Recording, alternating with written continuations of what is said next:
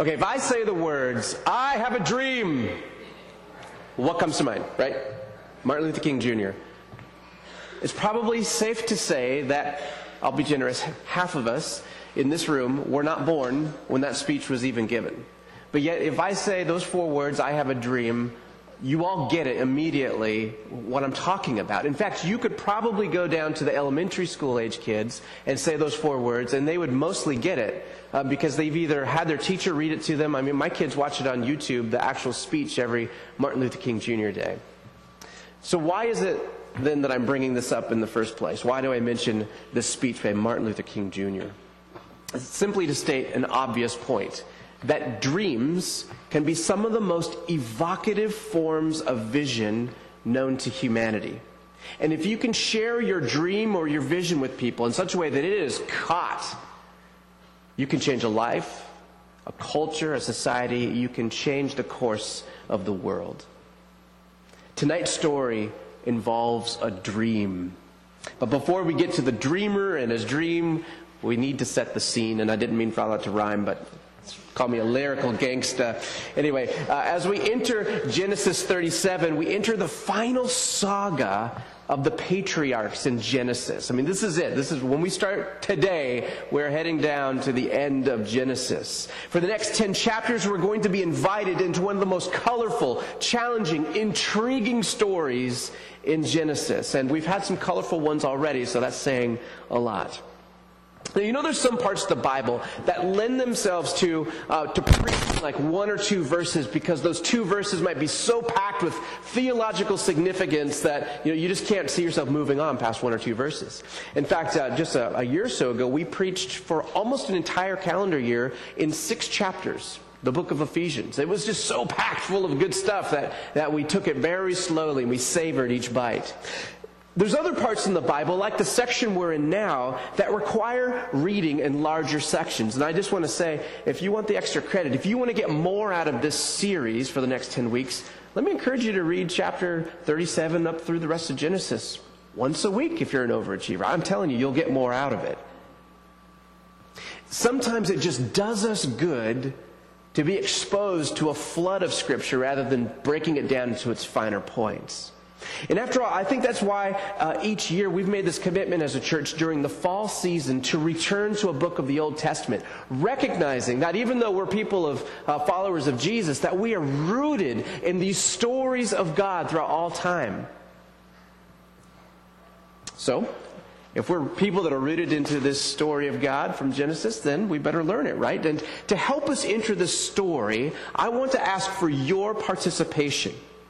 Okay, so this is what I want to do. If you are on the left side of the room, so your left, over here, and that includes Joe, so Joe's on this side, I want you to read the part of Joseph's brothers. And it's going to come up on the screen when it's your time. It'll say brothers, and you will read Joseph's brother's side. Now, right side of the room, including Josh, I would love it if you would read the part of Joseph himself. And again, it'll be a little Joseph colon and words, and you read the ones after Joseph's name. Now I need one volunteer to read the part, it's very short, of the mysterious stranger in the wilderness. Do I have one volunteer to read the part of the mysterious... You get a little costume if you... All right, Justin, come on down, Mr. All right, Justin, you get to wear my bathrobe. Come on up.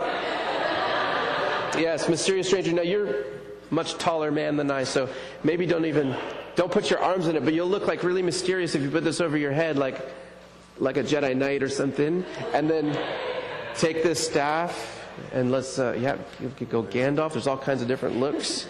And you can kind of stand like this so that they're seeing how mysterious you are, but you can also see your part in the saga. In the saga. All right, okay. All right. So I will read the part of the narrator and also Jacob. He has a few lines. I'll take those. All right, here we go. Why don't we stand? There'll be more participatoriness. All right. Now Jacob lived in the land where his father had sojourned, in the land of Canaan. These are the records of the generations of Jacob. Joseph, when 17 years of age, was pasturing the flock with his brothers while he was still a youth, along with the sons of Bilhah and the sons of Zilpah, his father's wives. And Joseph brought back a bad report about them to their father. Now Israel loved Joseph more than all his sons, because he was the son of his old age, and he made him a varicolored tunic. His brothers saw that their father loved him more than all his brothers, and so they hated him and could not speak to him on friendly terms. Then Joseph had a dream, and when he told it to his brothers, they hated him even more. He said to them,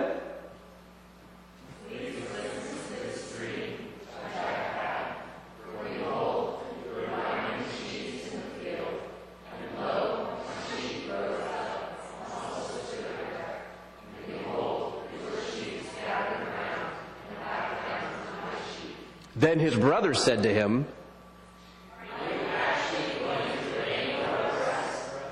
Or are you really going to rule over us?" So they hated him even more for his dreams and for his words. Now he had still another dream, and he related it to his brothers and said,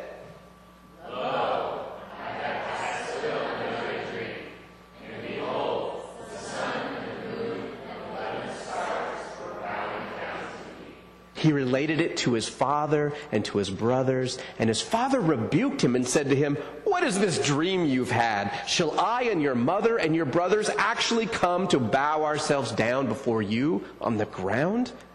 His brothers were jealous of him, but his father kept the saying in mind. Then his brothers went to pasture their father's flock in Shechem. Israel said to Joseph, "Are not your brothers pasturing the flock in Shechem? Come, and I will send you to them." And he said to them, "I will go." Then he said to him, "Now go and see about the welfare of your brothers and the welfare of the flock, and bring word back to me." So he sent him there from to the valley of Hebron, and he came to Shechem. A man found him, and behold, he was wandering in the field, and the man asked him, "What are you looking for?" He said,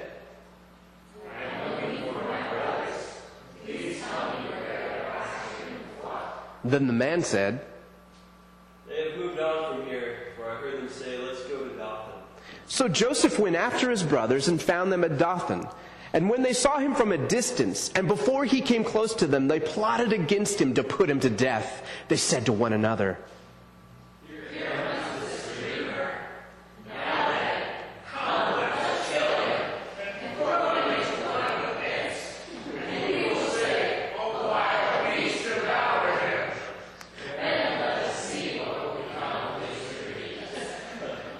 But Reuben heard this and rescued him out of their hands and said, "Let us not take his wife." Reuben further said to them, "Shed no blood, throw him into this pit that is in the wilderness, but do not lay hands on him." That he might rescue him out of their hands and restore them to his father. So it came about when Joseph reached his brothers that they stripped Joseph of his tunic, the varicolored tunic that was on him, and they took him and threw him into the pit. Now the pit was empty, without any water in it. Then they sat down to eat a meal. And as they raised their eyes and looked, behold, a caravan of Ishmaelites was coming from Gilead, with their camels bearing aromatic gum and balm and myrrh, on their way to bring them down to Egypt. Judah said to his brothers,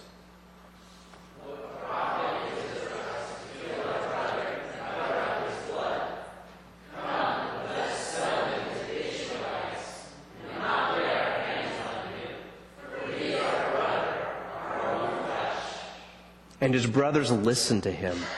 Then some Midianite traders passed by, so they pulled him up and lifted Joseph out of the pit and sold him to the Ishmaelites for 20 shekels of silver. Thus they brought Joseph into Egypt. Now Reuben returned to the pit, and behold, Joseph was not in the pit. So he tore his garments and returned to his brothers and said, "The boy is not there. As for me, where am I to go?" So they took Joseph's tunic and slaughtered a male goat and dipped the tunic in the blood. And they sent the varicolored tunic and brought it to their father and said, "You found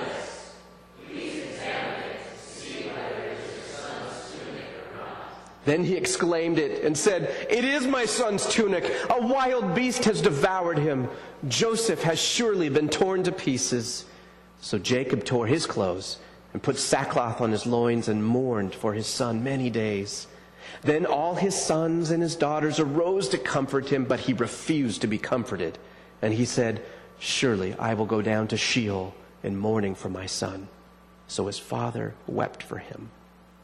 Meanwhile, the Midianites sold him into Egypt to Potiphar, Pharaoh's officer, the captain of the bodyguard. Father, thank you for this story, not because it's just interesting, although thank you that it's not boring.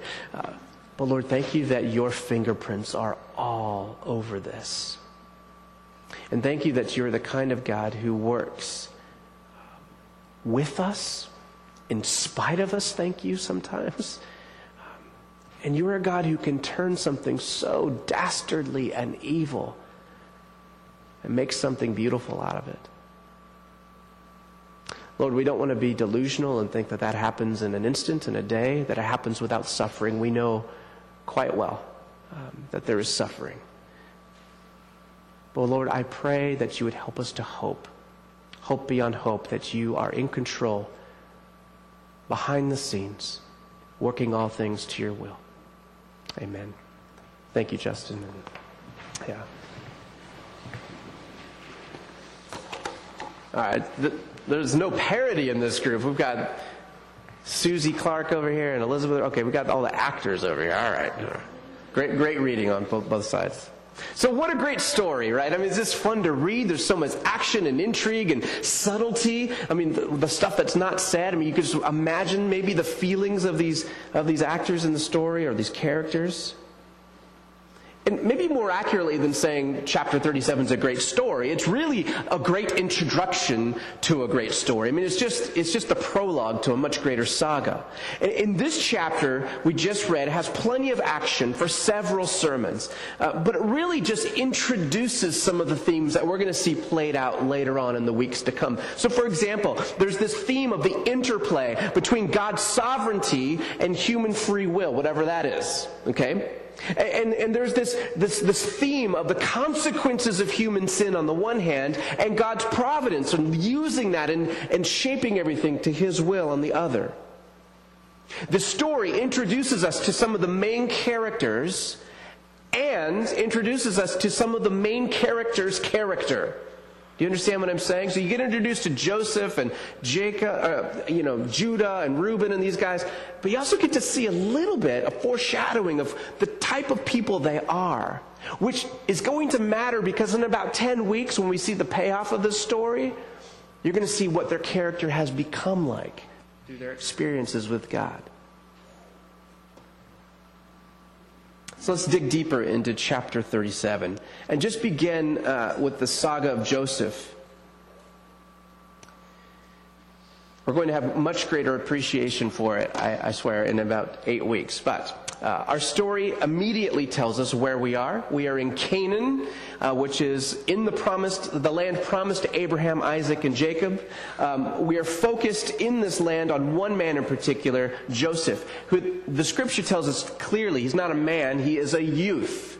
It says that explicitly, and then it goes on to tell us his age. He's 17 years old. Joseph is the son of Jacob by his pretty wife, Rachel, his favorite wife. Rachel was Jacob's favorite wife over his other wife, Leah, and over his concubines, Bilhah and Zilpah. All right? Now, the fact that we know from the Bible that Rachel is Jacob's favorite wife and that Joseph is Jacob's favorite son screams to me dysfunctional family. We even have this book, like when our third child was due, Corey was expecting, and it's like, we love you all the same, I think is like the title. It's really cheesy, actually, but it's like to help the older two kids, and we don't love them any less because this new one's coming, all that stuff.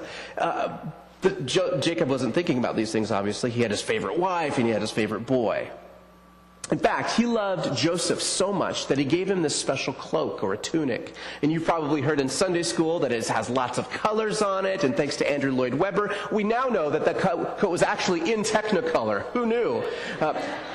But actually, scholars are almost unanimous that the coat wasn't multicolored. I'm sorry, it makes a boring children's Bible if it's just like a drab coat. But what the words actually there describe is that the coat was long past the wrist and hung down below the ankles.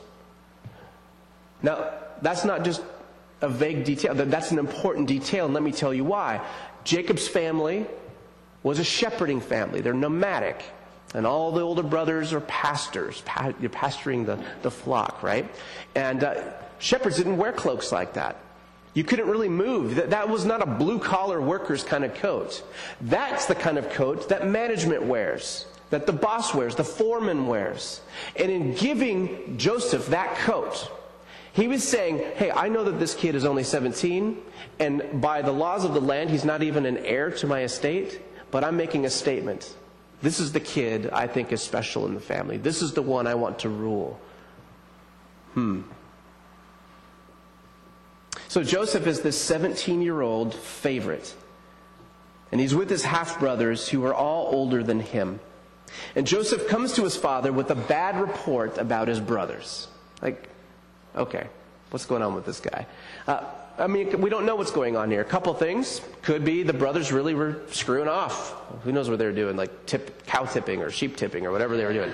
So, Dad, they're wasting time, okay? So maybe it was a real report. But just the language, I'll spare you all the details. It basically implies a really negative report. And sometimes this language is used when someone makes up a report or gives a false testimony. So whether these guys were really screwing off or not, the point is that Joseph is coming back and kind of tattling on them. It's negative. And it evokes this quote from the brothers. They hated him and could not speak friendly to him on any terms. So it's safe to say there's some tension in this family. The family that God chose to rescue the world, the family that God chose to bring all the nations together, they can't even get along, their own flesh and blood, their own brothers. Okay. So as we continue, we learn that Joseph has a dream and he tells it to his brothers, and they hate him all the more, is the specific words that we read. Why? Why would they hate him? Because his dream is symbolic that they would bow down to him. And it gets better than that. Joseph has another dream, and this one not only includes his brothers, but it includes his mom and dad bowing down to him. Not even Jacob like that second dream, because parents were not subordinate to their children ever. Now, a quick note on dreams, which I think is in order. In our culture, dreams are highly mysterious and seemingly random, and most of us don't put too much stock in our dreams that we have at night. Our sciences tell us that dreams are probably just random synapses firing at night, or maybe it's our subconscious working out details or stressful things in our life, like working them out while we sleep. Biologists tell us that dreams are simply the result of the compounds that we eat. For example, studies have shown that if you have a high-protein diet before you hit the pillow, you'll have more vivid color dreams. Try that one tonight. But in the ancient Near East, dreams were viewed as having meaning in the waking world. So you had a dream, it's going to have significance in the real world. And dreams were believed to be given by God. And there's more. When you had two dreams close together and they're complementary like Joseph had, it meant that was confirmation that the dream would come to pass. And by the way, in the current Near East, not the ancient Near East, but today in places like Egypt and other Near Eastern countries, dreams are still viewed as from God or have something to say about your waking world. And in fact, most Muslim converts to Christianity do it because they've had a dream or a vision of Jesus coming to them. And if you ask people that minister to Muslims in the Near Eastern world, they'll tell you, we pray for dreams and visions. Happens. So, God gave Joseph this dream, then why would his family be offended? Wouldn't they by now know that God is out for their best interest? He's been so gracious to them. He's rescued them time and time again. God has given them plenty of track record to trust him with, right? But I think that Joseph's dream is so hard to accept because it takes social norms and it turns them upside down. In that culture, eldest males, eldest brothers were supposed to be the ones who were preferred over the younger brothers. The elders had more honor and more power. The eldest of the eldest would receive a double portion of the inheritance. They would become the head of the tribe. And in this family and in this tribe, that meant that the eldest would be a patriarch, the leader of the people of God. But Joseph was a privileged, if not spoiled, younger brother. Even Jacob is disturbed by this dream. And as I said before, parents don't serve their children in this world. But Jacob was like re-evaluating all that favoritism earlier on. Now, just a little side point before we move on. What if the dream that God gives us calls for countercultural and anti-popular living? What if that's the dream that God gives you? We'll hold that. We'll come back to it in some way or another. Well, whether or not the dream came from God, Joseph was not too wise in his exuberance to tell his brothers about it. I mean, they already think he's a punk.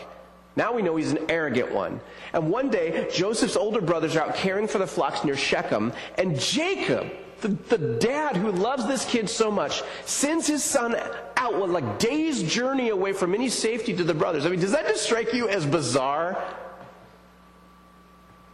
Is Jacob that clueless to send his golden boy out into the wilderness with brothers who openly hate him? It's like one of those bad suspense movies. Like you've got the young lady who's home alone and it's a stormy night and the power goes out and you know there's like this mass psycho outside. Oh, I heard a stick break outside. I should unlock the door and check it out. Right? It's like every one of those movies is the same formula. Why? Don't open the door. It's like the same kind of thing. Who writes those movies? I wonder if they were reading the Bible. Anyway, so he goes out like a 3-day journey, and he shows up in the wilderness where he thought they would be, in Shechem. And they're nowhere to be found. And he's not necessarily lost in the sense of he doesn't know where he is. He's like, yeah, I'm in Shechem. But he's lost in the sense that he's days away from home, and he doesn't want to fail his father, so he's got to find these brothers. And whatever direction he goes in, if he's wrong, he's just moving further away from home. Enter the strange man that Justin so wondrously acted up there. And the man just simply asked this question, this guy out of nowhere, what are you looking for? And Joseph tells him, and the man just happens to know where they are. It's like, oh yeah, I overheard strangers that are related to you saying, we're going to Dothan. It's nearly 14 miles northeast of Shechem, by the way. Joseph, the point is, would have never found them. Like he would have never, I mean, think of how lost you can get in a car when you don't know the area, but like on foot, and you either, it's not like you go 14 miles is about a day, depending on the train. Some of you studs, maybe Josh Burdick or something, you get like 28 miles, whatever. But, you go that way, they're not there. How far do you go? Do you go 20? Do you go 20, 30? Do you go days in one direction? Think of the chances of finding them. But this stranger in the middle of nowhere goes, oh, I happen to hear the right guy say they're going to Dothan. Sounds a bit odd to me. I don't know about you. Stranger. Just happens to know where these nomadic herders are. You know what's interesting is that thus far in Genesis, whenever we've met a strange man like that, or a group of strange men, they haven't been men at all. But they've been angels. Or more interestingly, theophanies, which is just a fancy theology word for God disguised as a person. Our passage is extremely subtle. It doesn't say this was an angel, but by chapter 49, once we've seen the extent that God goes to in this story to change his directions and to take care of him and to push him where he wants to be, well, you just might want to come back to these few verses and revisit this and ask yourself, who is this stranger in the wilderness? Well, we know the story from here. Joseph goes to Dothan and his brothers see him coming. Here comes that dreamer. And the more literal translation is, here comes that master of dreams. Kind of sarcastic, right? They plot his death. I know this is a story and you read it a bunch of times, but brothers just plotted their brother's death. That's some serious Cain and Abel stuff going on. The eldest brother, Reuben, has this idea. He suggests they throw Joseph in a pit instead of just killing him with like a sword or something. And that way they don't have blood on their hands. But Reuben had an angle. In the previous chapter, the Bible tells us that Reuben went and slept with his father's concubine. And that also, by the way, is a lot of his brother's mother. Okay? Because there's 4 moms in the family. A lot of half-brothers going on. Okay. And the reason that he did that is not just because he's a lusty fellow, but because as the oldest son, when you sleep with your father's concubine or something, it's basically asserting your power and saying, and in fact, Absalom does this to David, if you remember later on in the Bible. It's an act of rebellion is what Reuben has done. And we don't know why he's still in the family at this point. Remember how passive Jacob was before? Remember how gracious he's also been? For whatever reason, Reuben is around. And he concocts this plan. What if, hey brothers, let's not kill Joseph, let's put him in this pit. And then I'll get him out of the pit. And I'll take him to dad and say, here's your favorite lost son. No harm, no foul, dad. Can I still have the inheritance? You see the angle? So Reuben's trying to maybe make up for that past mistake that he made earlier on. Well, Reuben must have stepped out for something because when these Ishmaelite traders come by, he's not there to stand in the way. When Judah suggests, hey, I know, we can make some profit out of this and get rid of our bratty brother at the same time. Let's sell him to those guys and they'll take him out. 20 shekels of silver. 20 shekels of silver. Do you know why? That's the price of a slave that's aged between 5 and 20 years old, male. That's how much the going rate was. 20 shekels of silver. They sell their brother, the beloved son of their father, the patriarch, for the price of a common slave. It's stunning how evil this is. I mean, there's other details like, he's in the pit and they just, let's have dinner. And can you imagine little Joseph crying out? And there's like, whatever, let's have our food.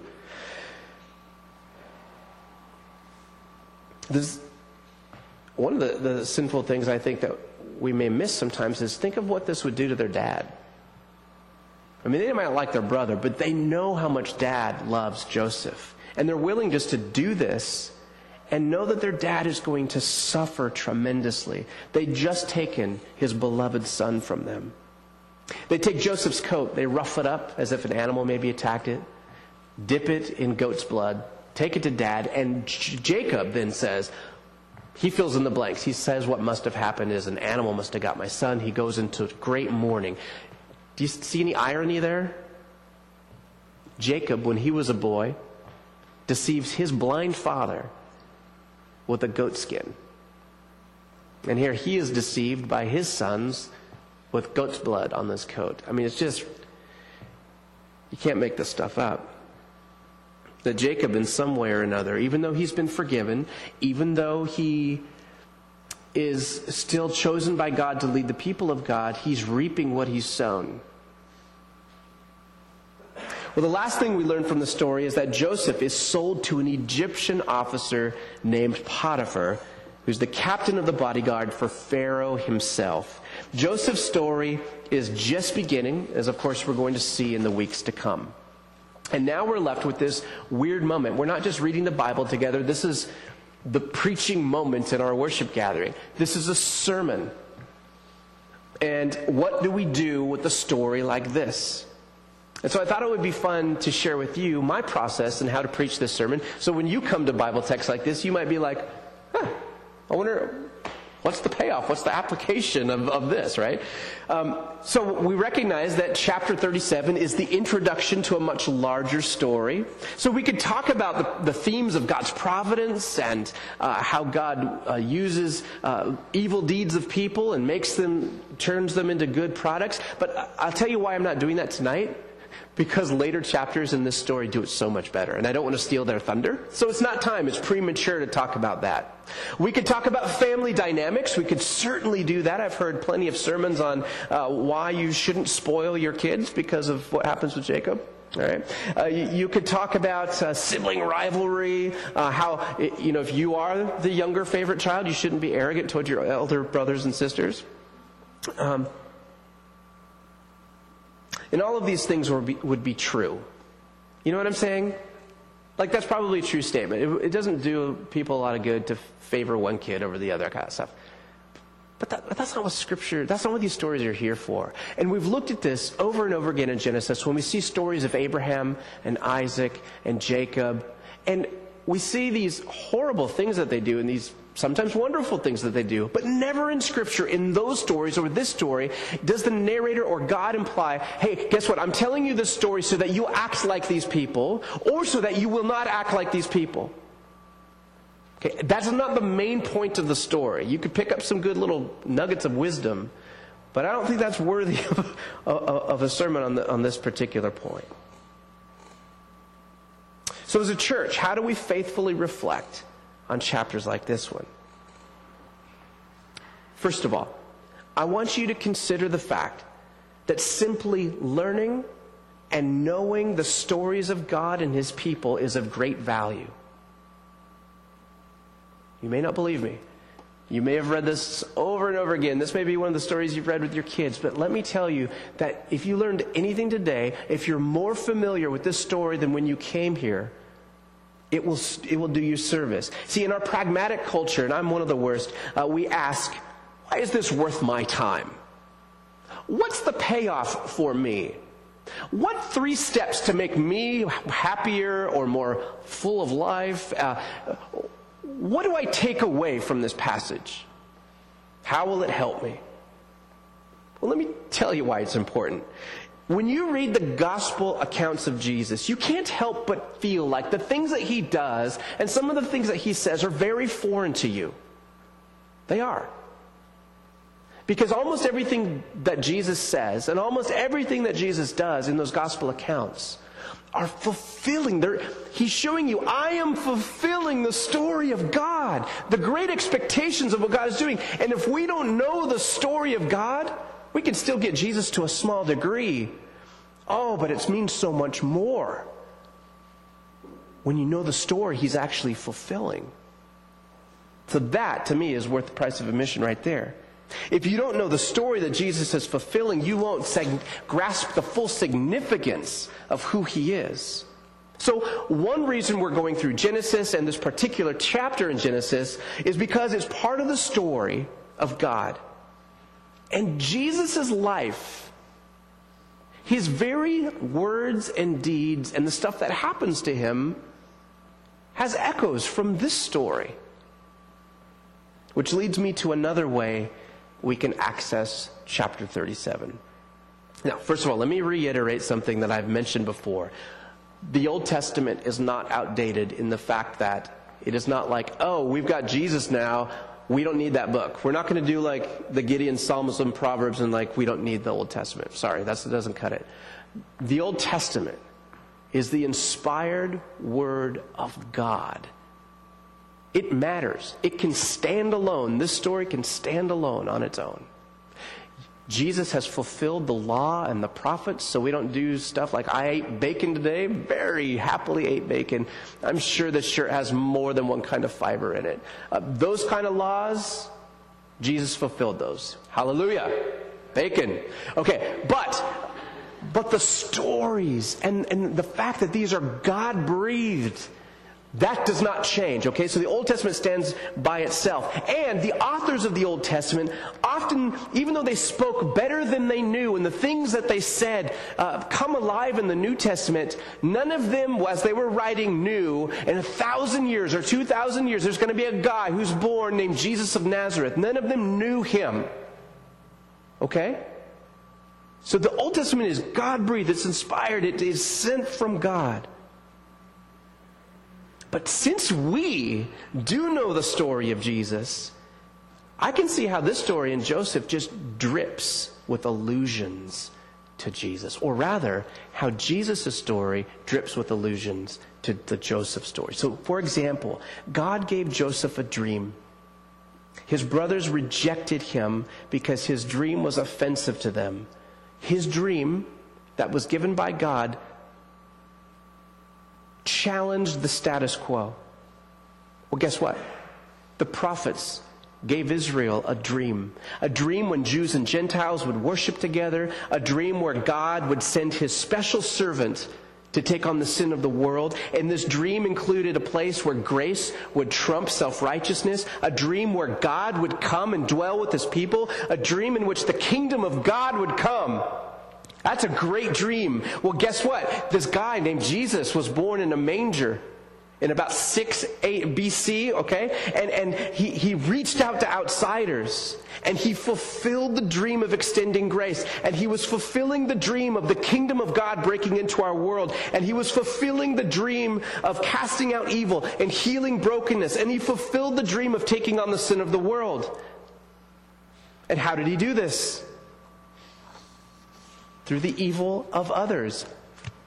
Like Joseph. Joseph's brothers meant harm to him. His dream threatened their positions and power, and they sold him for 20 shekels of silver, the price of a slave between the ages of 5 and 20. Jesus' opponents meant to harm him. His dream threatened their positions of power, so he was sold by someone close to him for 30 shekels of silver, the price of a slave between the ages of 20 and 50. Goosebumps? You see, if you know the Joseph story, oh my goodness, what's Jesus doing? It's like Joseph, but better. They killed Joseph, but he rose to power beyond the wildest imaginations of the world. A slave became second in command of Egypt, and through that power and position, he rescued not only the Egyptians from a plague, not only Jacob and his people, but everyone in the ancient Near East came to Egypt because of one man's wisdom that God put in power. Woo! They killed Jesus, but he rose from the grave beyond the wildest imaginations of the world and offered salvation not only to one group of people, but the whole world who would repent and trust in him. Just like Joseph, only better. What Jesus' enemies meant for evil, the Father used for good. Jesus' death took on the sin of the world, including your sin and including mine. And that is such good news. And it's the story of Joseph that brought me to that when I read it through the cross. Jesus is fulfilling the dream of the kingdom. What's that? Well, we preached on that for about about 3 years ago. I don't have time right now, but you could start in the Sermon on the Mount. It would include things like this that are going to be countercultural to your dream, by the way. It'd include things like loving your enemies, praying for those who persecute you. It would include things like reconciliation, like not judging others, but looking at ourselves in the mirror. It would look like a life of prayer and sometimes fasting in order to grow deeper with Christ. And giving back 10% of the financial wealth that Jesus gives us out of his graciousness. And ultimately, this vision of the kingdom is that we would obey the Father. Now, I have to admit, when I say even those few things, that Jesus' dream, the dream, is offensive. It challenges my dreams of comfort and ease and selfishness. You know, we're told like this, what do I say? A benevolent lie since we were little boys and girls. And the benevolent lie, that's benevolent because, it's well-meaning. Oh, don't get me wrong. But here it is. Follow your dreams. Follow your dreams. But there's only one dream that comes true, and it's the dream. And that's God's vision for the kingdom of heaven. And if I just follow my whims and fancies and whatever I dream up, I probably will because I'm pretty darn sinful. I'm going to come at odds with the kingdom of God and that dream. And so maybe a better advice for us parents and friends and stuff would be, align your passions and desires with God's dream. Follow that. It's going to look, there's no like one track, right? Like we all have these different gifts and passions and personalities. And I look out in this congregation and just see the diversity of minds and experiences and ages and skill sets and all that stuff. The kingdom is not monochrome. It's not boring. The dream's big enough to fit you. But I am thankful that Jesus' dream is coming to pass. And I'm humbled that the Joseph story makes me remember that Jesus' dream is coming and is only good news because he died at my expense and yours. Would you pray with me?